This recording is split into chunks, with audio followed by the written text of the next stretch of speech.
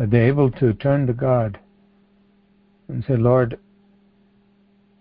I'd like my life to be without trouble. And like the Ephesians, God may be saying, I do care about you. I'm not done with you yet. But when are you coming home? When are you coming home so I can get you back to your first love? Everything will be all right. God is so good. I've always said this. God could be, in my mind, the most powerful being in the whole universe. The most spectacular feats done like none other by God. Adonai, Elohim, Yahweh, all the different titles and descriptions of God. There's no one else. He told Moses, I am that I am. I will always be what I always am. I will be what I will be. No one can stop God. He can just wow, strike wonder and awe and terror at the same time. You know, my comfort with knowing the living God is L-O-V-E. I know He loves me. And this is what caused me to cry growing up when I felt all alone, even in the midst of a fairly good-sized family. Certain times, those are God-ordained moments when you know that this is not the solution. All that I want is not bound in having more people around me or all the money I could possibly desire, all the fun things to do. The vacuum is filled by the Lord Jesus Christ. And it's His love that draws us. And His love teaches us that we can trust Him when we're humble before Him. You know, in this world, we can seek to be humble because it may be a pragmatic approach that you humble yourself, or at least appear to be so, then you get favors done for you. When it comes to God, you can really trust Him that He will never take advantage of us. He will never shortchange us. We can safely trust our hearts to Him, and He will meet every need, restore, bless us. Praise be to God. I'd like two other people to pray before we hear the word from Proverbs this morning. The principles of life and how God wants us to live life, how to view life and people, how to interact with other human beings. Sometimes it's quite counter to what we may feel and think, quote unquote, intuitively is right. God shows that His wisdom is on another level altogether, and when we change our direction to His wisdom, do things His way, we see the result is the abundant life, protection, prosperity.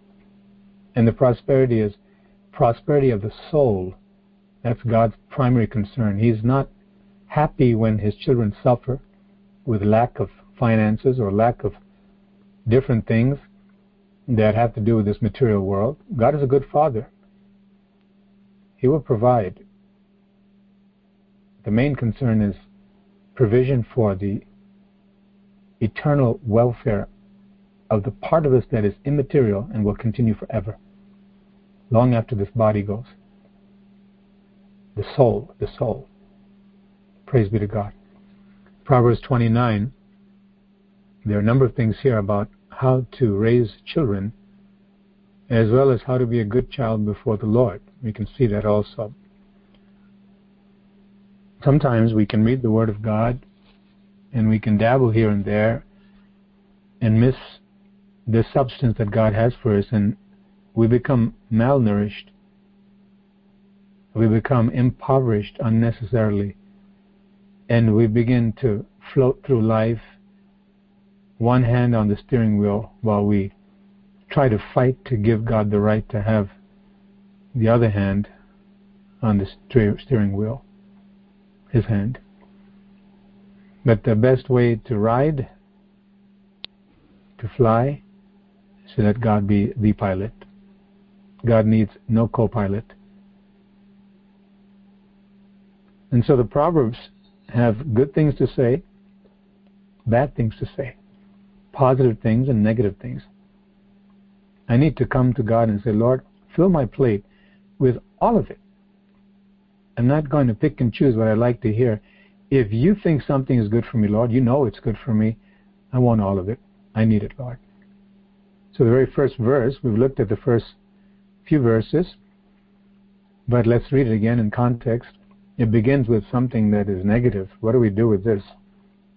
Do we say this is not a good thing to read in the morning? God's word is profitable at all times, all of it. We're faced with this proverb. We have to say, Lord, show me what it is that you want me to derive from this. God always has something. Proverbs chapter 29. I'd like to ask a few of you to read, actually. Let's give it a quick read. Chapter 29, and there are 27 verses. 3 of you, 9 verses each. Please go ahead and read slowly and clearly. And just state the version you're reading from before you begin to read.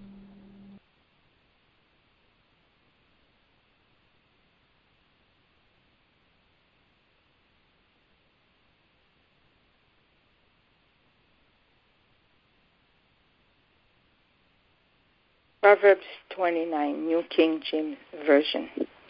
He who is often rebuked and hardens his neck will suddenly be destroyed, and that without remedy. When the righteous are in authority, the people rejoice. But when a wicked man rules, the people groan. Whoever loves wisdom makes his father rejoice. But a companion of harlots wastes his wealth.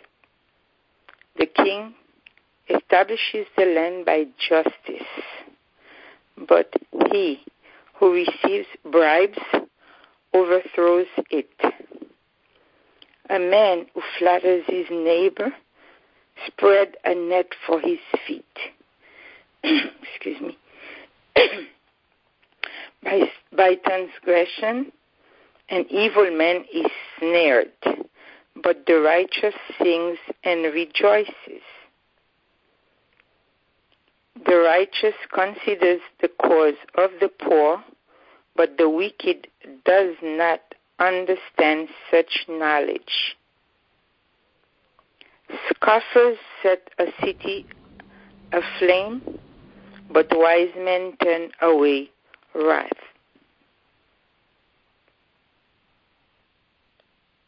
If a wise man contends with a foolish man, whether the fool rages or laughs, there is no peace. The bloodthirsty hate the blameless, but the upright seek his well-being. Praise the Lord. Thank you, Carmel. Whoever else is going to read, you can start from verse 10 also. The next 9 verses, please. Proverbs 29, New King James. The bloodthirsty hates the blameless, but the upright seeks his well-being. A fool vents all his feelings, but a wise man holds them back. If a ruler pays attention to lies, all his servants become wicked. The poor man and the oppressor have this in common. The Lord gives light to the eyes of both.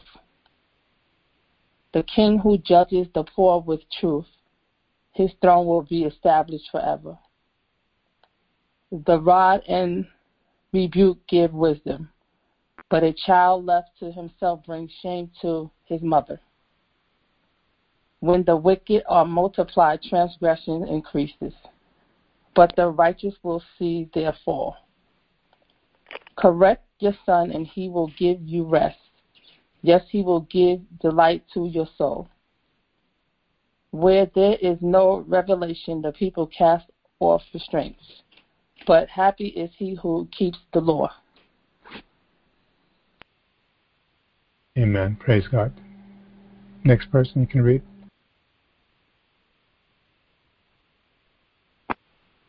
A servant will not be corrected by mere words, for though he understands, he will not respond. Do you see a man hasty in his words? There is more hope for a fool than for him. He who pampers his servant from childhood will have him as a son in the end. An angry man stirs up strife. The furious man abounds in transgression.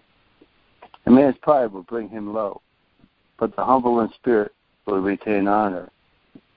Whoever is a partner with a thief hates his own life. He swears to tell the truth, but reveals nothing. The fear of man brings a snare. Whoever trusts in the Lord shall be safe. Many seek the ruler's favor, but justice for man comes from the Lord. An unjust man is an abomination to the righteous, and he who is upright in the way is an abomination to the wicked. Praise the Lord. Praise God. So we have a collection of principles here, directives, commandments, cautions.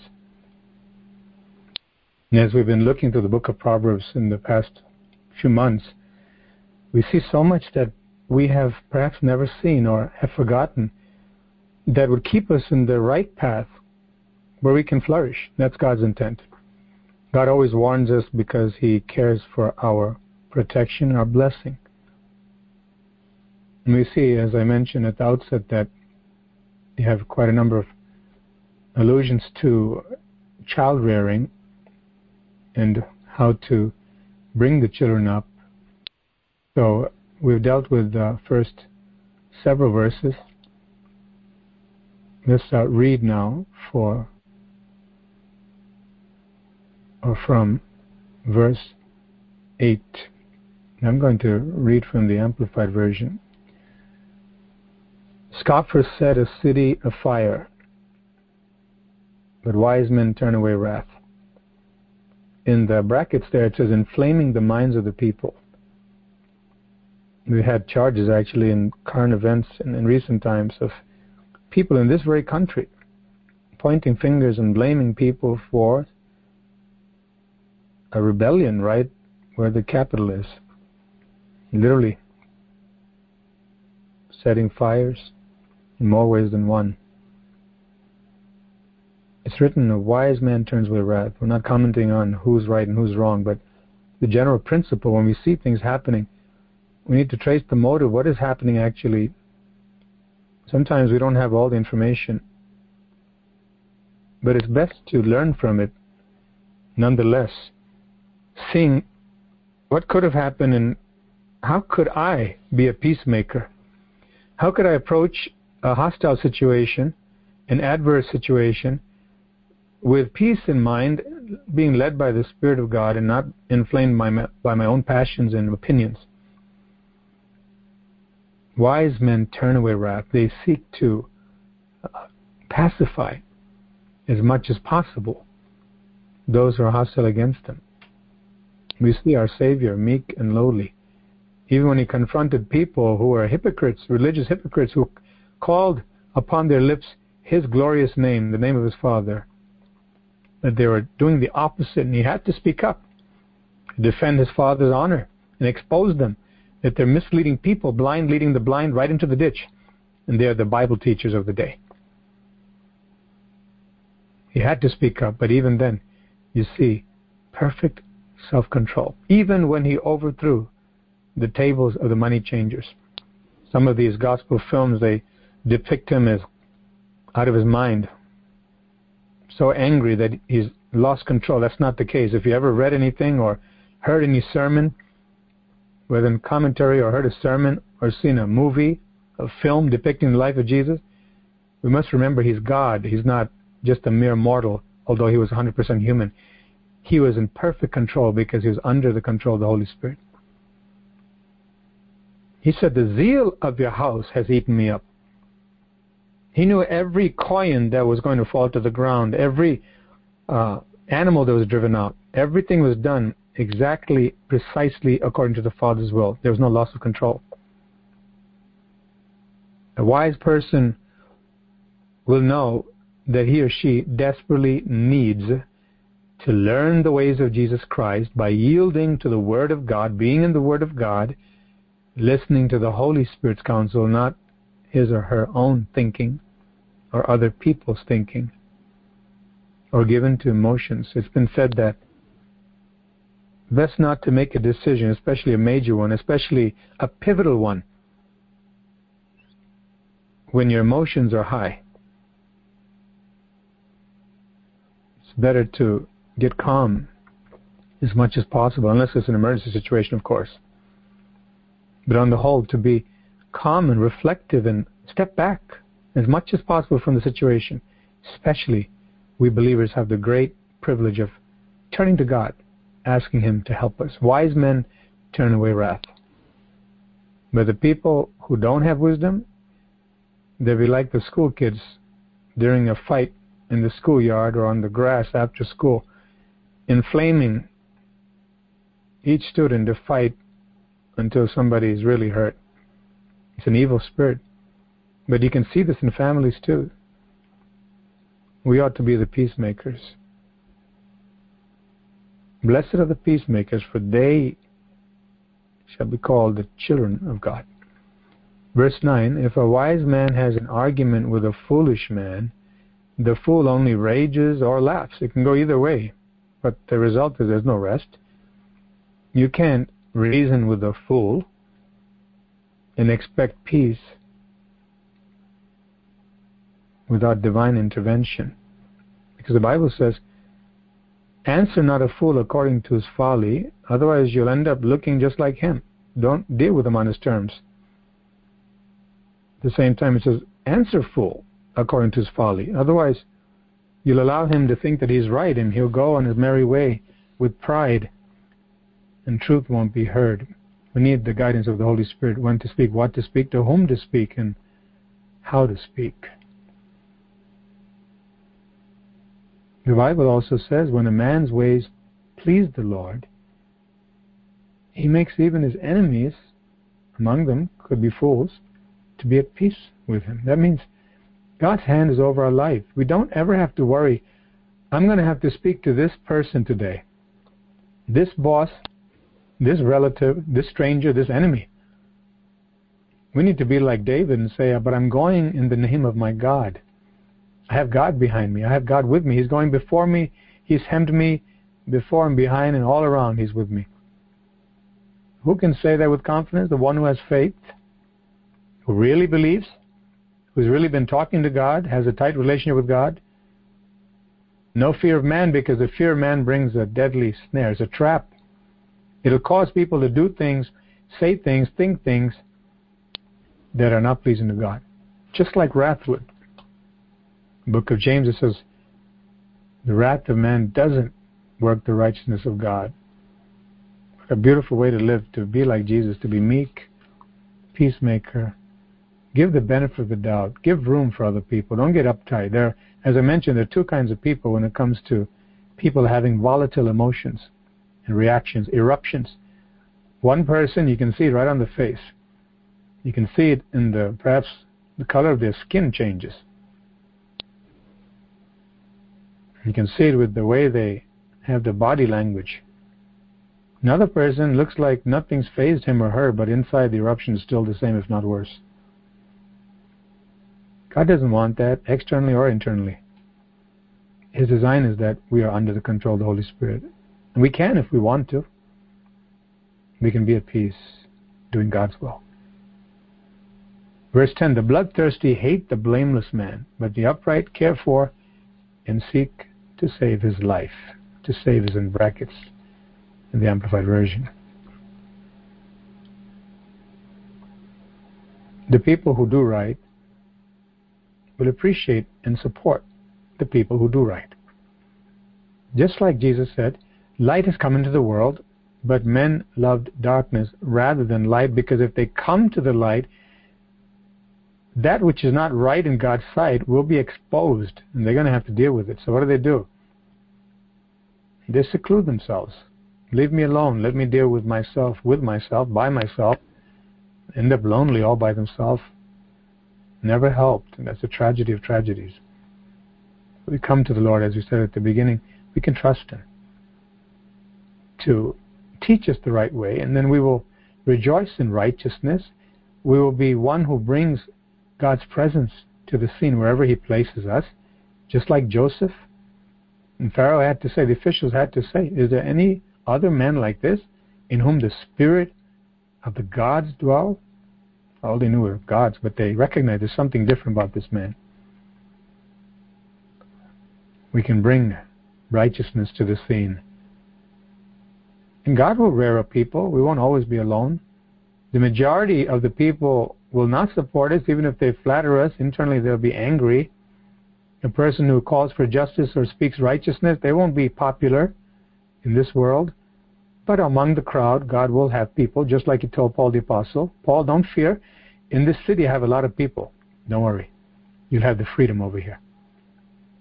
What an adventure to walk with God. Oh, He speaks to us. He comforts us. He shows us what to do. All the time. Praise God. Proverbs 29:11. A fool utters all his anger, but a wise man holds it back and stills it. This world teaches us, express yourself. There are people who are educators. They may be teaching the children and parents. There are those parents and guardians that will teach their children to fight. You know why? They'll say, because you've got to speak your mind. You can't let him do that to you. Have you ever heard that? Even adults talking to adults. You can't let her do that to you. Who does he think he is? Inflame. Rebellion sometimes. And all the time, incite a call to battle. Not making peace. We need to remember that God's mercy is on us. And if it weren't for God's mercy, we would not be able to live or do anything.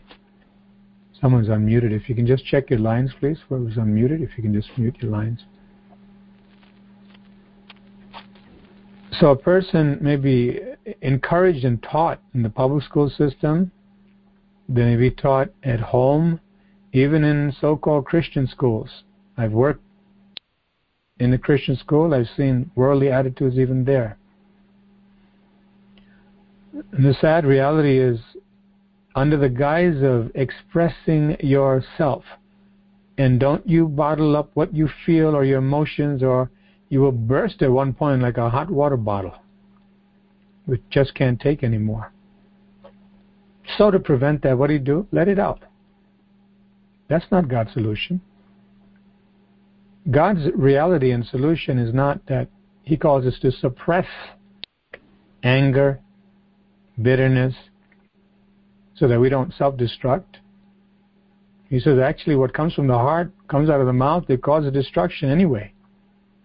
So the solution is not to hold it in or to hold it out.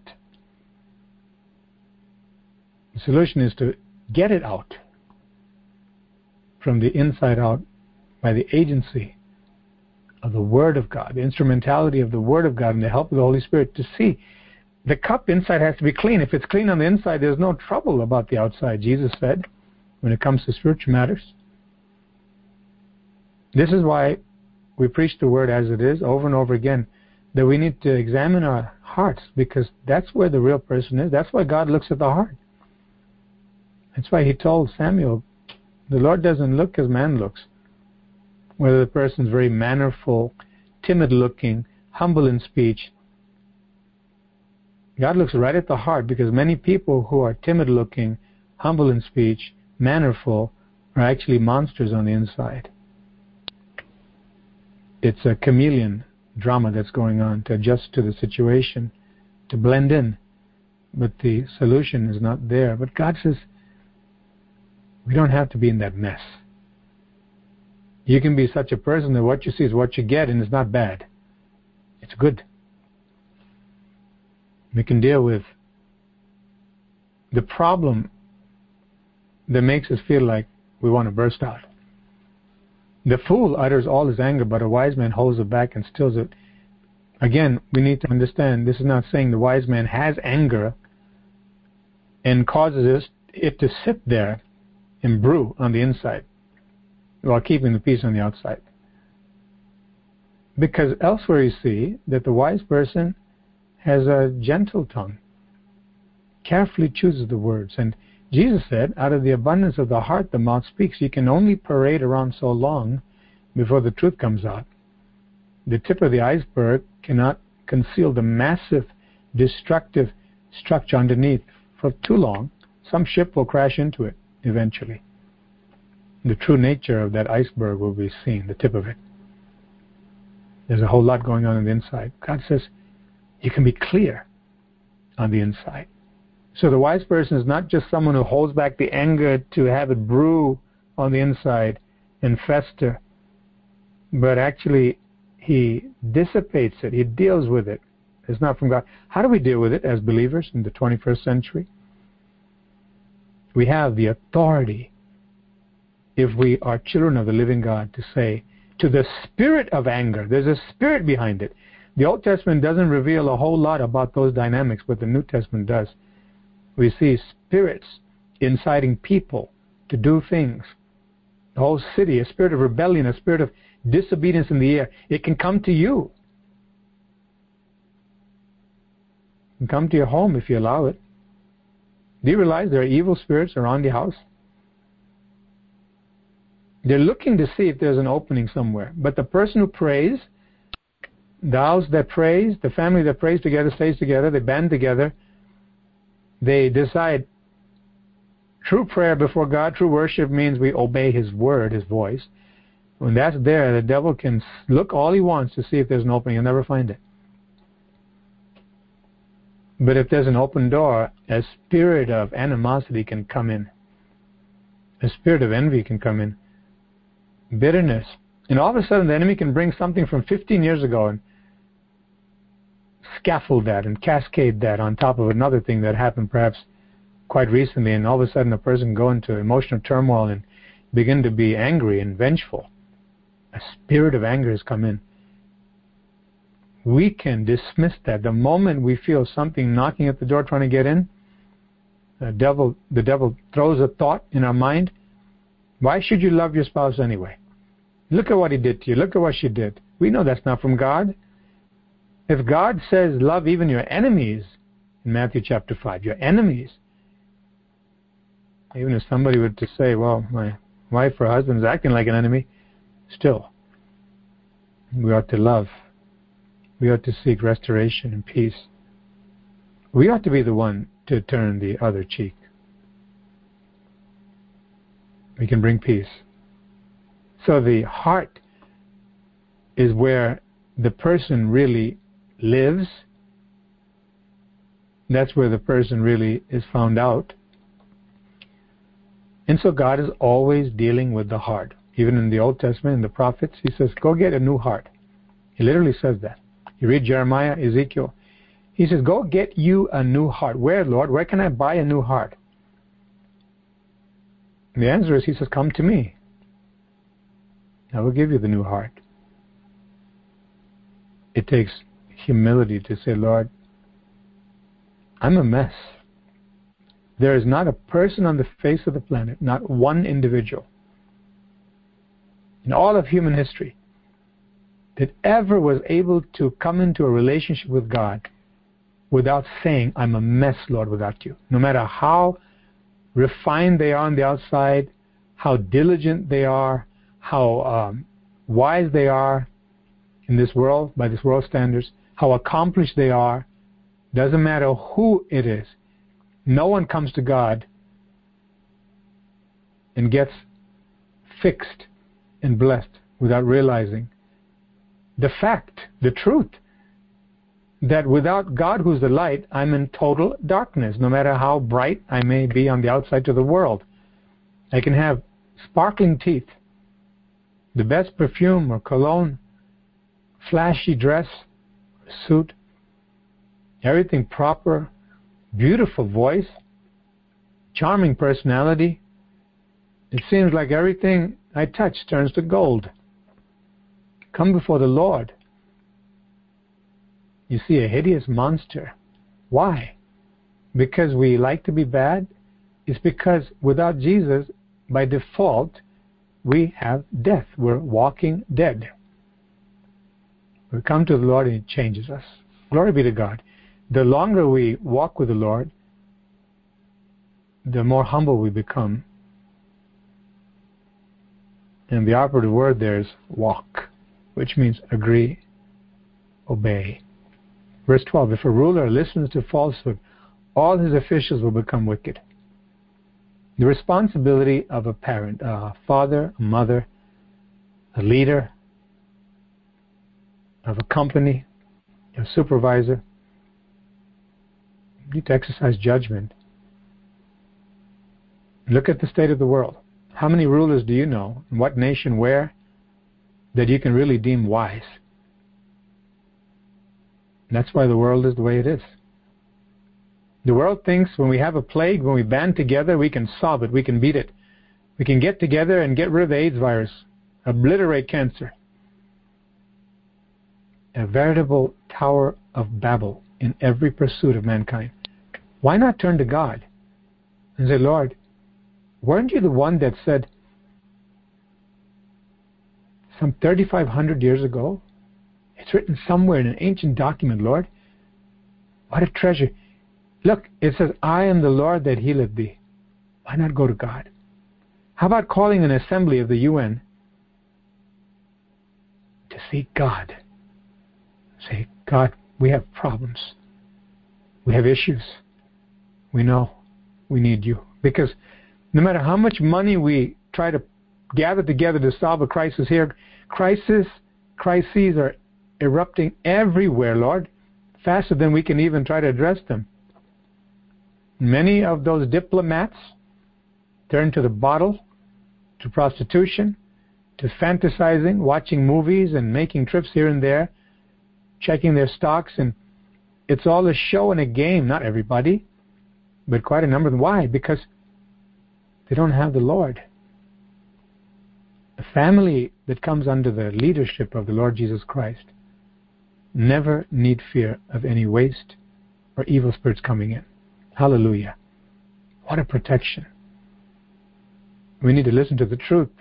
Then our children will be growing up in the right way. We're going to read in a very little while as we continue to read here. Actually, 2 verses down. 3 verses down. What happens to a child that is not educated in the things of God, which includes discipline. Verse 13, the poor man and the oppressor meet together. The Lord gives light to the eyes of both. It's been said death is the great equalizer. All of a sudden, all the holdings that a person has, all the property, huge estate, and the homeless man that hasn't anything to his name, virtually, they both are in the same destination. They can't take anything with them. You can try to bury something with them like the Egyptians used to do. In some societies, take whole families and actually kill the spouse so they can be together in death. What an absolute diabolical perversion of all that is basic humanity. Societies do that. How did they become that way? Depravity, pursuing after things that are not God. They became foolish, darkened in their hearts, Romans chapter 1. Getting worse and worse and worse. The Egyptian people, technologically advanced, mathematical geniuses. You look at the pyramids and still a wonder to people today. Architectural feats that are unparalleled. They did all of that. Sophisticated society, but worshipping dogs and cats and rats. And burying physical, material artifacts with the ruler when he dies. And some society and civilizations, they used to kill the spouses so they can be together.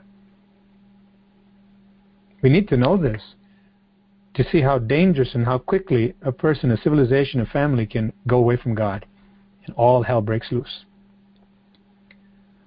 But when we come to the Lord, we recognize, verse 13, God's in control. He's in charge. He's the ruler. He's the creator. He's the sustainer. He's the redeemer. So the poor man And the rich man, typically, the rich is portrayed in the Bible, other than those who have real faith like Abraham and Job, as people who tend to oppress. Isn't that the case? James says that. He says, who are the people that oppress you in this world? Is it not the people who have a lot? God says, I'm watching.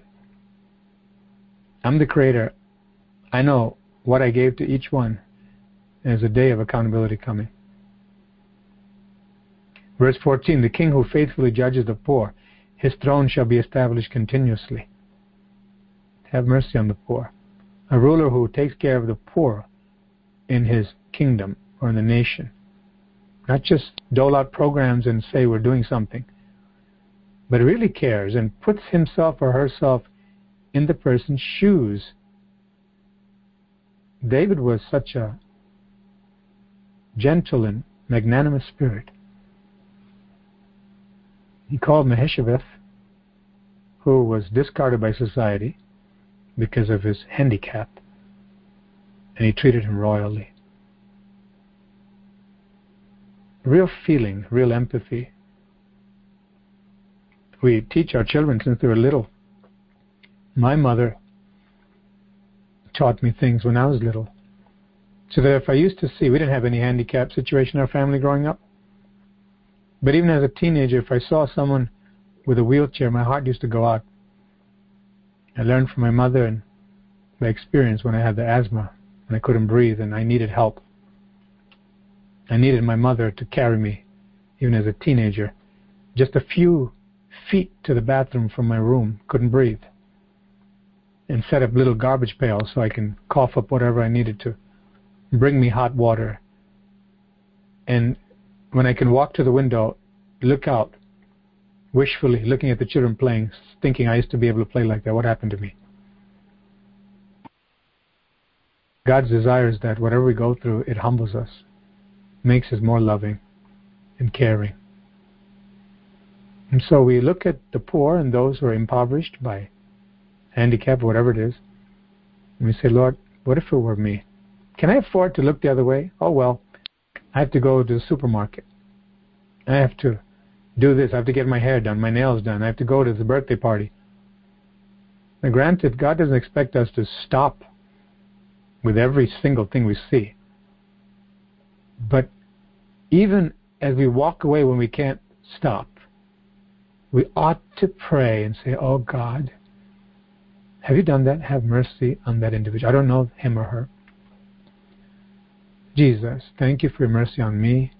Please help that person, Lord. They may be blind, they may be wheelchair bound, they may have asthma, they may be elderly. We can utter a prayer from the heart and say, Father, help them.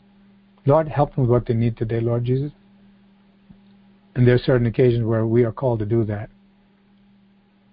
God will lead us. But the point is, where's your heart? Where's my heart?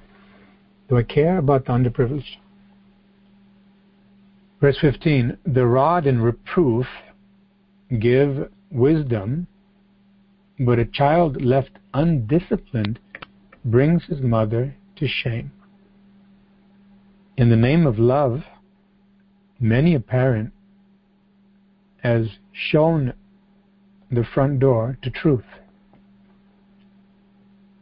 They believe in giving the child what the child wants all the time, so long as the child can get out of his or her hair, and he or she can go to Facebook or watch the soap opera or chat on the phone with someone. Paul the Apostle says to Timothy how the mothers ought to be godly and understand the great privilege of motherhood and being a wife, similar also to father and husband. But particularly, the mother is presumed to be the one who spends the most time with the child, because traditionally the father is outside working.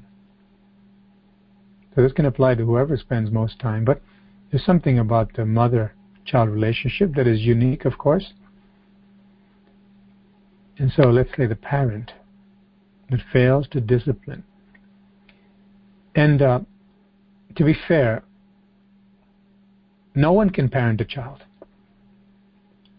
in the proper way. without coming to the Lord. There's not a single parent. Because even if there were to be a worldly person who said, look at how my kid turned out. But he made it to the NFL. He's a professional ball player. He's got money coming in so much, and he bought me a house. He bought me a car. He did this and that. Look, he's smiling. He's healthy. He's going to get married, and everything's fine. Does he know the Lord? No. You failed as a parent, your own soul and your child's. Because not only does the person not have eternal salvation, but the decision-making in every value system is warped somewhere. And so that person will become a distributor of Satan's wares, his stuff,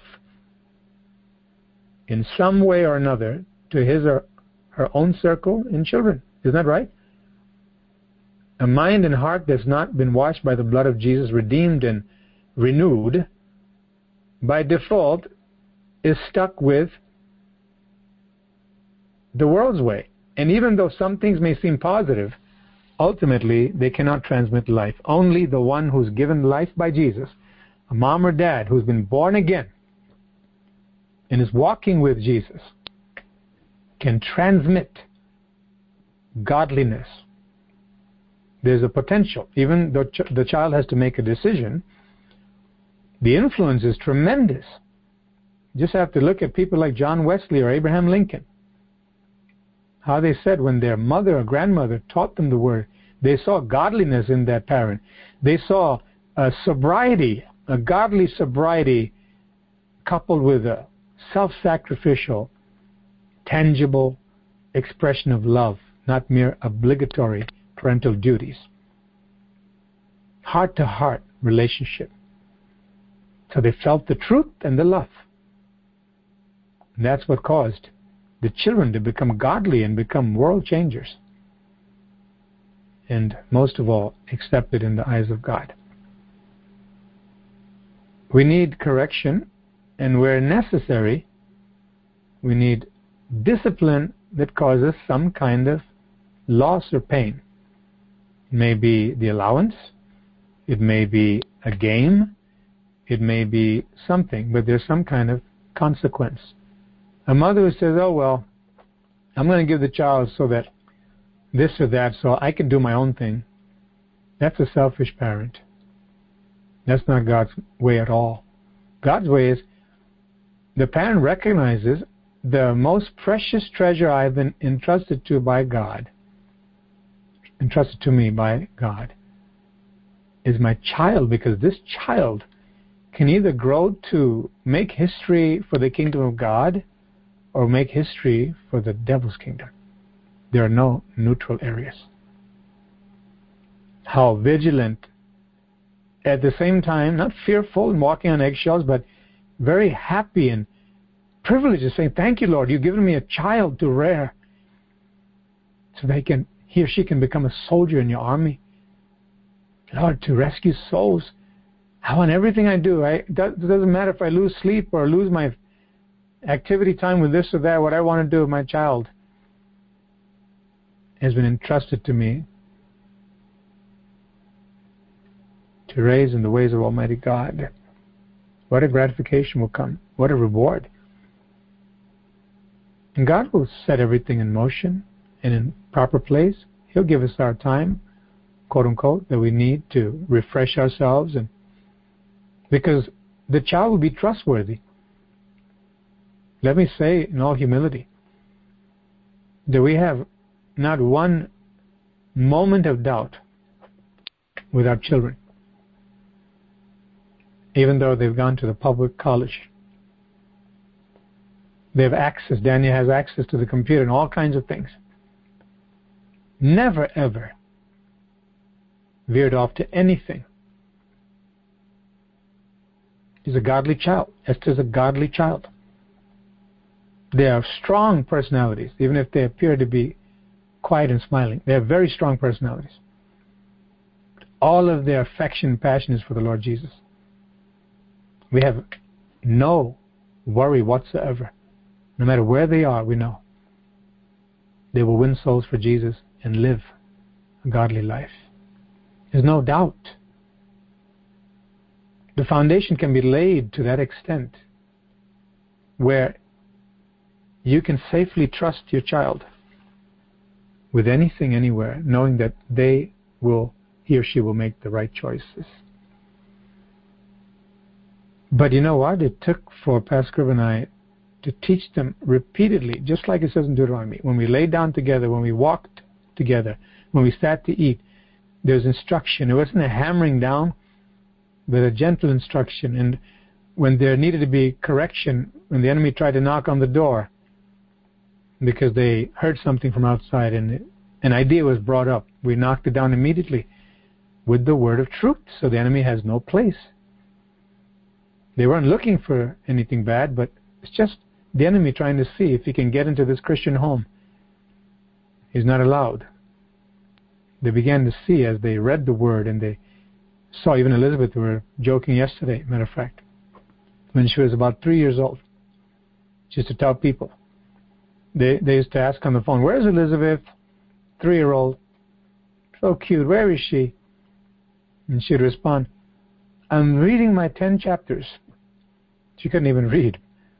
But we set her and the children with the Bible even before they can read, to go through the motion of turning the page so they can get in the habit of a certain amount of time with the Holy Book. Now it's, as we know from Esther's case, quite recently, that's the passion of their lives, because they know it's a love letter from God, it's the instruction book, it's everything, it's life. We need to introduce the children to life. We need to deliberately take a stand sometimes, regardless of what the child tries to barter and bargain for. To say no. No. And if the child, depending upon the child, sometimes the enemy can try to intimidate the parent. The child can say, "I'll go do this to myself," or "do this, and I can't wait till I'm 18 to get out."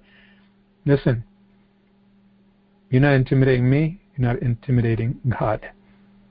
I care for your soul, and so does God. This is the right way, period. Sometimes it takes a person to be firm. Other times, all we have to say is, "That's not good for us, we're not going to do that." And the child says, "Okay, Mommy, okay, Daddy." God will give us the wisdom. We need Him desperately to show us how to speak, what to speak, when to speak. There's no cookie-cutter method to produce a godly child. God will deal with every individual where they are. Just like Jesus. You don't see Jesus speaking the same way to the Pharisees as He did to Nicodemus, one of the Pharisees, the collective group. When the one man came isolated, Jesus was firm but gentle. But the others who wanted to show Him up and detract from the truth and say all kind of lies, He had to tell them very directly, "Your father's the devil, watch out."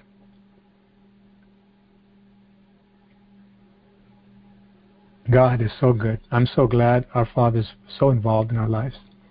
He shows exactly what to do, what to say, even to our own children, so that we can bring them closer to the Lord, not push them further away for convenience sake or for any reason. Verse 16, when the wicked are in authority, transgression increases. Let me just say this before we go on with the question of dating. How many Christian homes that we have seen, the child is in Christian school, in church all day long, Christian movies or shows, got all kinds of Bibles in the home, they have devotions, they do things together, and then the child, 12, 13, 14, I need a girlfriend, I need a boyfriend. Now the parent that's wise and has been around and has seen consequences of autonomy to that extent and the desire for premature relationships will begin to be concerned because of all the havoc that has happened to people who ventured out, trial and error with relationships. How did that happen? too many Christian homes, the truth is not taught. The standards are not clearly laid down. We need to tell the children, I've done that from when they were very little. Talk to them about marriage. In what way? In this way. To tell them. What you see in the world is not what it appears to be. To reinforce this since they're little, that only God knows the hearts of every individual thoroughly. And marriage is a lifetime thing. You don't want to make a mistake in that. Children, it's not for you now, but keep this in the back of your mind. What you see is not what you get all the time. You want what? Proverbs 31 kind of woman. You want a godly man. What is the definition? We go through that. They know exactly, precisely. They know how to pray. They know how to wait. There's no struggle. Adolescent, teenage struggle. Pastor Griff has mentioned this many times. It's only the Christian who is not strongly rooted in the Word, not walking closely with God, that needs to deal with things that are unnecessary. So many so-called Christian psychologists even saying how to choose a good boyfriend and girlfriend for your child, and how to escort them here and there, how to keep tabs. Why all of this nonsense? You don't see that in the Bible. You see courtship when the time is right for marriage. Now this goes counter to everything that many, many people, even in evangelical circles, will cry out against. Oh, but they're lonely. They need, everybody has one. That's how we got married. Does that mean it's right? Is my experience or your experience, if it's not God's will, does the end justify the means? Or do we see havoc? How much money is spent on outfits and going out, and how many youngsters, Christians, we know, reared in Christian homes, have trouble. Even one of the students in the Christian school that I taught over 10 years ago, the parent is a pathologist, one of them, plenty of money, good family. All of a sudden, my son is drinking. We didn't know. He brought in a bottle. We don't know how it happened. I know how it happened. They were loose, even though they were a good family, quote unquote. They had their traditional standards, which are counter to a lot of American standards today, contemporary standards. But they never had a close walk with God themselves. Obedience was an option, you see. As long as you have a good head on your shoulders, you make the grade, you have some good friends to hang out with, and you clean your room, what's happening in the heart of the child behind closed doors? A parent is supposed to know the state, the spiritual state of the child at all times, and take action. First, going to the Lord on his or her knees, saying, Lord, may your Spirit transform my child. We had a lady, actually, who was from another, it's actually a cultic Christian group, but she was healed quite miraculously, we heard some years ago. It was her faith in God, not the group she was with. But nonetheless, she heard some of the morning calls and some of the programs that we have, very excited, and we bought a Bible for her child, her teenage son, I believe. And she said, yeah, he's a good boy, and I know God got a call on him. But, you know, when they're at home, he's with his girlfriend in the room, I'm very disturbed. How did it get to that stage? That fornication is happening. That the opportunities are there. So many Christian families and parents are quick to self-justify and put the blame on the child. The good news is, if we have made mistakes, we can go to God, ask for forgiveness first and foremost, and say, Lord, I'm at fault. My children are suffering because of my sins. Please forgive me. I'm so sorry, Lord. You've given me a lamb and I've thrown it to the lions. Oh, Lord. Can you recover the lamb, Lord? Please. That's God's heart. And as we intercede in prayer where we can't speak to the child, perhaps, God will do great things. Hallelujah. God knows how to corner the offspring of the truly repentant, God-fearing parent who has dropped the ball somewhere along the line. God will bring them home. Hallelujah. When the wicked are in authority, transgression increases, but the righteous shall see the fall of the wicked. Dating. Let me say one more thing. It's not just waste of money and time and defilement of the body, distorting the sanctity of marriage. And how many children are born and discarded because this is not the person I want to live with. Sorry, Mom, Dad. She went and did something and I just gave her some money to do that. Life is destroyed. And I don't want him to be the father of this child. How many evils come out of a casual approach to the Word of God? If we're ever casual with the things of God, we will become a casualty and cause the casualties. We need to write that in stone because it is an eternal truth. If we ever are casual before the holy living God, who is life itself, with regards to His commandments which are life, we will become a casualty and cause casualties. But if we want to be those who convey and transmit life, we need to be very reverent. Reverence God's truth. Every word of God is precious to me. And I may need to sit down one day and go over my life and see where I've deviated from the truth that I knew or I didn't bother to get to know, and ask forgiveness for everything with regards to the spouse, to the children, with co-workers, with strangers, with neighbors, with my own decisions about my body, what I did with my body. Why not? How can we ever hope to get close to God unless those things are dealt with? It's not a blanket thing that we come to the cross and everything's dealt with. No. It's dealt with in that the penalty is removed by the grace of Almighty God, but we have to work it out and say, there will not be a repeat of this in me or my generation. So help me, God. Use me, Lord. Where I've offended you before, I want to please you. Hallelujah. When the wicked are in authority, Proverbs 29:16, transgression increases, but the righteous shall see the fall of the wicked. God promises He will intervene, no matter how bad of a government or situation it is. It may be on your job. God promises to come to the rescue of the righteous. He'll always do that. He'll overturn tables. He'll remove people.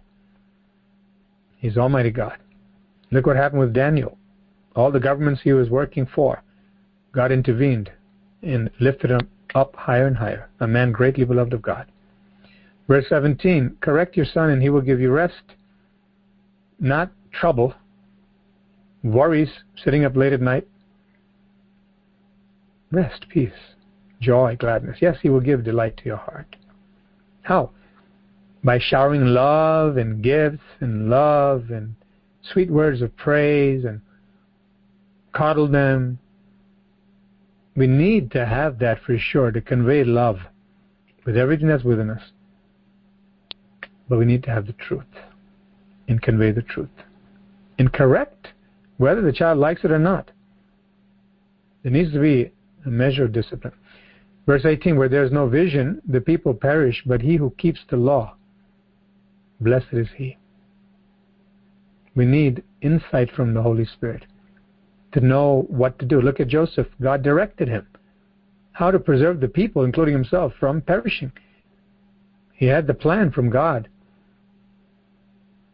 We need to get out of the box. Think about college and savings and this and that, and we need to just go to God and say, Lord, the only one thing I want, Lord, is that my child is a holy child before you, godly child. Everything else will fall into place. Same thing with us before God. What does the Lord require of you? About 3 places in the Scripture is written to this effect. To fear Him, to obey Him, do the right thing. To be humble, walk with Him. That's all. The simplicity that's in Christ is always complicated by the devil with excuses, excuses, excuses. But this, if that, what about this? Instead of just saying, the Lord said do this, that's all it is. That's all there is to it. Because I know whatever He tells me for me to do, for my family, it's the best. Because He's a wise Father, He's a loving Father, He's Almighty. A servant will not be corrected by words alone, for though he understands, he will not answer. In other versions, it's written this. Actually, verse 21 goes along with this. See, there's a guidance by the Holy Spirit in truth that we deal with people, whether they're employees or children or people under authority, in just the right delicate balance of showing love, at the same time keeping them within their bounds. Because if we get emotional or be led by the flesh, in the name of showing love and being extra nice and giving, we may become lopsided in our treatment of the person and actually cause problems. And may the Spirit of God give you wisdom on this, that we need God to show us what to say, who to say it to, when to say it, and how to say it. Only the Holy Spirit can help us with that. Only the Holy Spirit. And as we walk with God, we'll become experts in listening to God, like Jesus said, doing what I see my Father doing and saying what He's saying to me. That's all. I'm just a transmitter of heaven to bring life to every situation. Hallelujah. We need to start somewhere. It starts with saying, Lord, I don't know. I'm a mess. I don't want to come to God with a resume. Look what I did, God. I want to come to Him and say, Lord, without you, I'm a mess. But with you, I'm a giant in the faith by God's grace. I can move mountains, Lord. I can help people, Lord. People can get saved through me, beginning with my own family. Do you see a man who is hasty in his words? There is more hope for a fool than for him. It's almost self-explanatory, but it needs to be stated and understood and reinforced that we are not that person. It's better to listen longer until we get the whole matter and even give the person space and reflect, why is this person uptight now? Something's going on. Let me hold my horses, as they say, and think about the best way to answer. Verse 21, he who pampers his servant from childhood will have him expecting the rights of a son afterward. Another version says, will become a son in the end. Another version says, will become a rebel. We need to know how to treat everybody the way God wants us to treat them. All in love, but there's a certain measure that God has for every individual, which is according to wisdom, so that we don't do what? Boost them up in the wrong way or cut them down. Who is sufficient for that? Only God. He never makes a mistake. When He speaks, it's perfect. When He acts, it is perfect. That's how it is. He's proven Himself over and over again. He's so awesome. Because you and I belong to Him, He expects us to be just like Dad. For that, we need to spend more time with Dad, with God, and His Word, and pray. Verse 22, a man of wrath stirs up strife, and a man given to anger commits and causes much transgression. Have you seen people like that? Have you been a person like that? Somebody says, well, I never threw anything in the house when I got angry. I'm a very calm person. But did the explosion within cause you to say something that you wished you wouldn't have said? Of course, we all have made mistakes. God says, now, let's not do that anymore. That's all. God is so forgiving and loving when we confess and forsake it. Have we ever, without throwing things or saying bad words, withheld love because of anger? It was burning inside, turn a cold shoulder, not answer. God says, none of that will work in my kingdom. That's not who you are in me. I want you to be free from that stuff. I want you to be a person who loves. You can turn the other cheek. You can go the extra mile. Be like me, because my Spirit lives within you. Listen to the Spirit. There'll be mighty changes in you. And you know, the people who live with you, they're going to want to know, what is the secret? I know you're a Christian. Maybe they're Christians.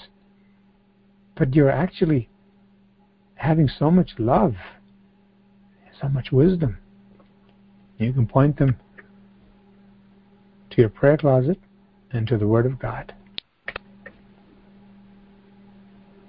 A man's pride will bring him low, but he who is of a humble spirit will obtain honor. Humility, indispensable. I got to grow more in humility. We've got to say that, Lord. Like we said about holiness, a vast ocean. We don't just say, I'm made holy, but blood of the Lamb, redeemed, saved, delivered. No, I have to walk in it. I have to learn more of the ways of God. I have to spend time with Him till I actually have no desire whatsoever for anything that is unholy in the sight of God. Not one iota. I have to keep swimming in that ocean. Work out my salvation with fear and trembling. Same thing with humility. I can always look at a before and after scenario, picture. Oh, if you would have seen me last year, someone can say on the call this morning, I was a different person altogether. Someone may say, if you would have seen me 3 weeks ago, 3 months ago. Thank God for that, but do we stop there?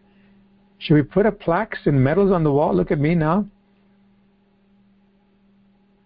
The humblest person of the year? No, I have to grow in humility and say I'm not looking for awards. I'm looking how to get more humble before the Lord and before man, and that's something that is seldom taught. We talk about relationship vertically with God, but God said, I'm interested in your horizontal relationship. Some people have their Bible, their prayer closet, their worship songs, and they say, me and God, we have an understanding. Right, God? God says, no, we don't, because you don't have an understanding with your fellow man. If you claim to love me, who you cannot see, when you can't love the person you can see next to you, then you need to deal with that, because it's just not the case. You need to know how to be humble before people. You know, a beautiful thing happens. We've seen it right here in our church, in our ministry. The Spirit of God with the Word of God is reviving souls that they, all of a sudden, there's a sensitivity to the Spirit. You know what? What I just said is not wrong per se, but I could have said it better to keep in step with the Spirit. I realized that. I didn't even realize that before. You know what? The words that I used, it's not wrong per se. I could have used better words. That the Spirit is showing me how to manifest the humility more tangibly. How to really care about my brother, my sister. How to understand my place in the body of Christ, as Paul said to Timothy, that you may know how you ought to behave in the church of God. The Spirit of God does marvelous things when God is present in the meetings. We have seen that. We praise God for that. Because now the channel will be all the more clearer between you and God could really rain down gifts, blessings upon you and your family. Sometimes the Spirit of God will come and say, you know what, you should have opened your mouth, but you kept silent because of pride,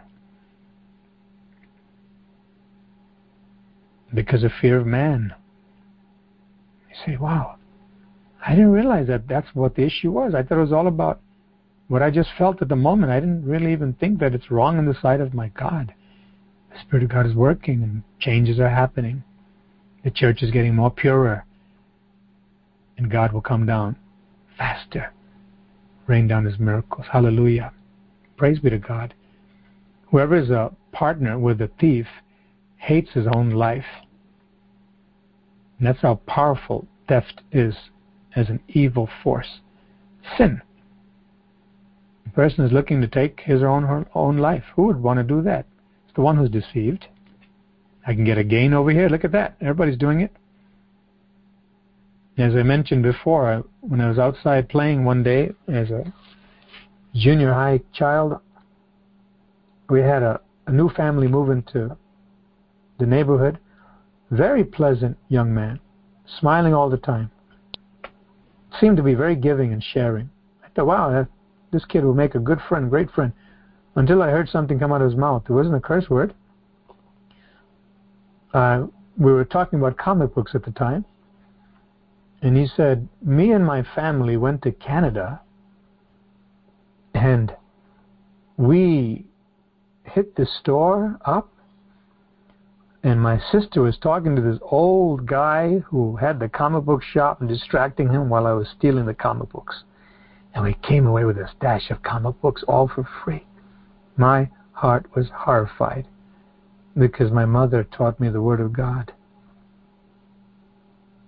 To the extent that she knew how, I had the fear of God in me. I thought, oh my God, what is going on in this child's life? I thought he was so pleasant and nice and mannerful and sharing. He's a thief. He thought he could get me to agree with him that he struck a great bargain by using his wits to steal. Oh well, your loss is my gain. I was horror-struck. I wanted nothing to do with that fellow. I knew this was wrong in the sight of God.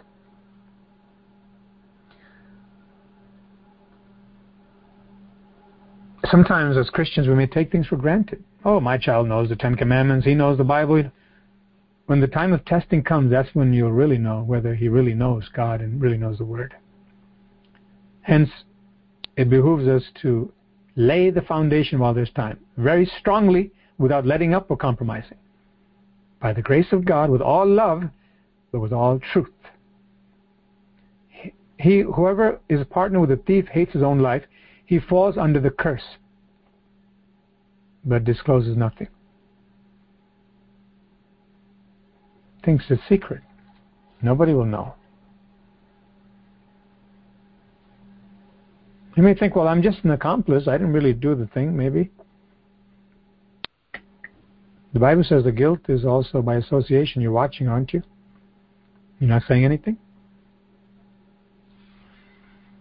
Verse 25, the fear of man brings a snare, but whoever leans on, trusts in, and puts his confidence in the Lord is safe and set on high. Praise God. Safety is of the Lord. Fear the Lord and you won't fear any man. If you really fear the Lord, you'll be safe. Many crave and seek the ruler's favor, but the wise man waits for justice from the Lord. It's better to trust in the Lord than to trust in man. It is better to trust in the Lord than to trust in princes, people with real authority in this world, to give God all the glory. An unjust man is an abomination to the righteous. The righteous doesn't want anything to do with that. And he who is upright in the way is an abomination to the wicked. And the two cannot dwell together. Light and darkness cannot mix. Somebody has to leave their domain to go over to the other domain. That's the only way they can be together. Otherwise, there's hostility. Just like it's written in Galatians, the Spirit of God is hostile against the flesh, and the flesh equally is hostile to the Spirit. The natural man doesn't receive the things of God because to him it's foolishness. To God, the natural man's ways is the real foolishness. What a beautiful thing to have these principles. You know, right there in your own home, you can read the book of Proverbs, explain it to the child, and show how light looks like this. God is light and there's no darkness in him at all. And this is what the world calls lights, a good time, bright future, well settled, and it's all vanity and lies. The child has that established. So the child, when the child goes out somewhere by himself or herself, is horrified when God is blasphemed by word and deed and wants nothing to do with that.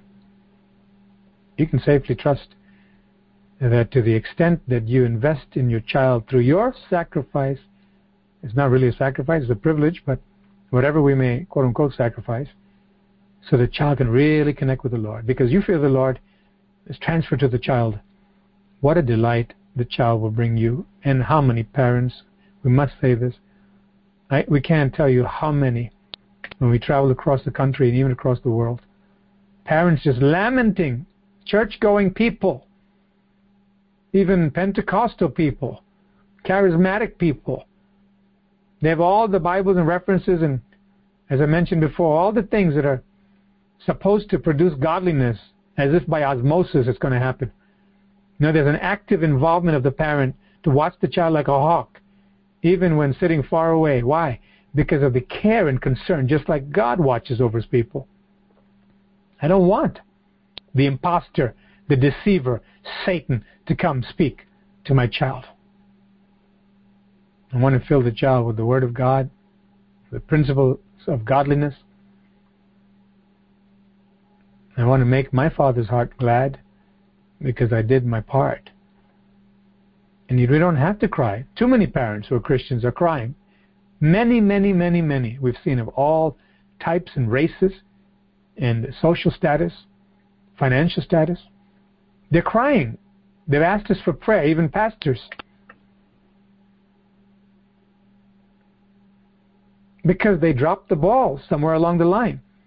The Lord said, you'll know the fruit of the tree by the fruit. A bad tree cannot bear good fruit, and a good tree cannot bear bad fruit. The parents may be seeking God, but they didn't seek God enough to fear Him enough to convey the fear of God into the child's bones as the child was being reared in that home, which is a privilege and a duty given by God, responsibility. It doesn't have to be that way. For those who have older children, it's too late, you think? We say over and over again, prayer is a powerful weapon. God can get to them in ways that perhaps you never imagined. In situations, and all of a sudden the child comes home and says, I'm sorry, Mom and Dad, I've lived the prodigal life. I went to the pigsty, and I'm coming back home, not just to this home, but I'm coming to my Father and my God. Your God and my God. I want everything God wants and nothing else. What tears will come down the faces of such parents to hear that and to witness that? But better yet, if the children are still in the home, we can avoid tears. May the Lord bless us with this word. Shall we pray? Thank you, Jesus. Thank you, Lord, for your truth. Thank you, Lord, for your word. Oh, God, we need your word so desperately. I'm so thankful, Lord. I'm so thankful, Lord. I was introduced to the Word of God early, Lord, and even with the deviations, even with the rebellion, Lord. I knew that I can't escape God, whatever form of rebellion it was, internally or externally. I knew that the truth is going to set me free if I yield to it. I knew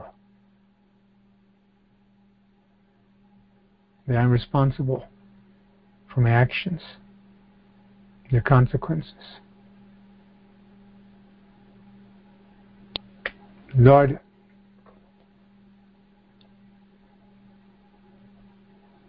even when, Lord, I said a profane word in second grade, when I didn't know the meaning of it, coming from another language, and the spirit of disobedience prompted the children to make fun and get me in trouble, made me repeat the word and immediately told the teacher. I felt so embarrassed that it was a wrong word I didn't know. But I knew I can come to you, Lord, and ask forgiveness. And you made it all right. Lord, other times when the influence of the world will make me think in a worldly way, what do I need to do to get ahead? Maybe I can study more and try different things instead of humbly trusting you. There are times in which the counsel of my parents and the Word of God spoke to me to relax, trust God, don't worry about anything. Let Him guide you. What liberation came to my soul? To be at peace, not worry. The frustrations of growing up in a society that says everything opposite to what God says. There's a militancy against all the truth that we learn, even as children, Lord, with the Word of God, but there's a resilience. There's something transferred. The fear of God, the mercy of God. Thank you, Father. I pray that we would fear you, Lord, more and more in the days to come. Love you with all our minds, heart, soul, and strength.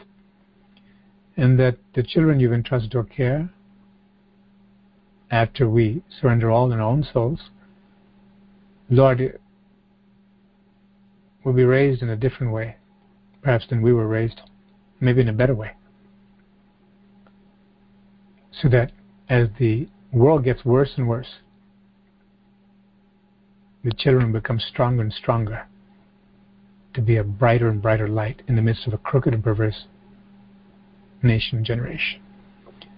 Thank you for your wisdom, Lord, to teach us how to be peacemakers, to diagnose our own hearts, to be people through whom the Holy Spirit can flow right in our own homes, that the family can get better and better, closer and closer to God, to fulfill the destiny God has, not miss it. Thank you, Father. Praise you, Lord, for giving us another chance. We praise your holy name. We love you, Lord. We thank you. In Jesus' precious name, amen.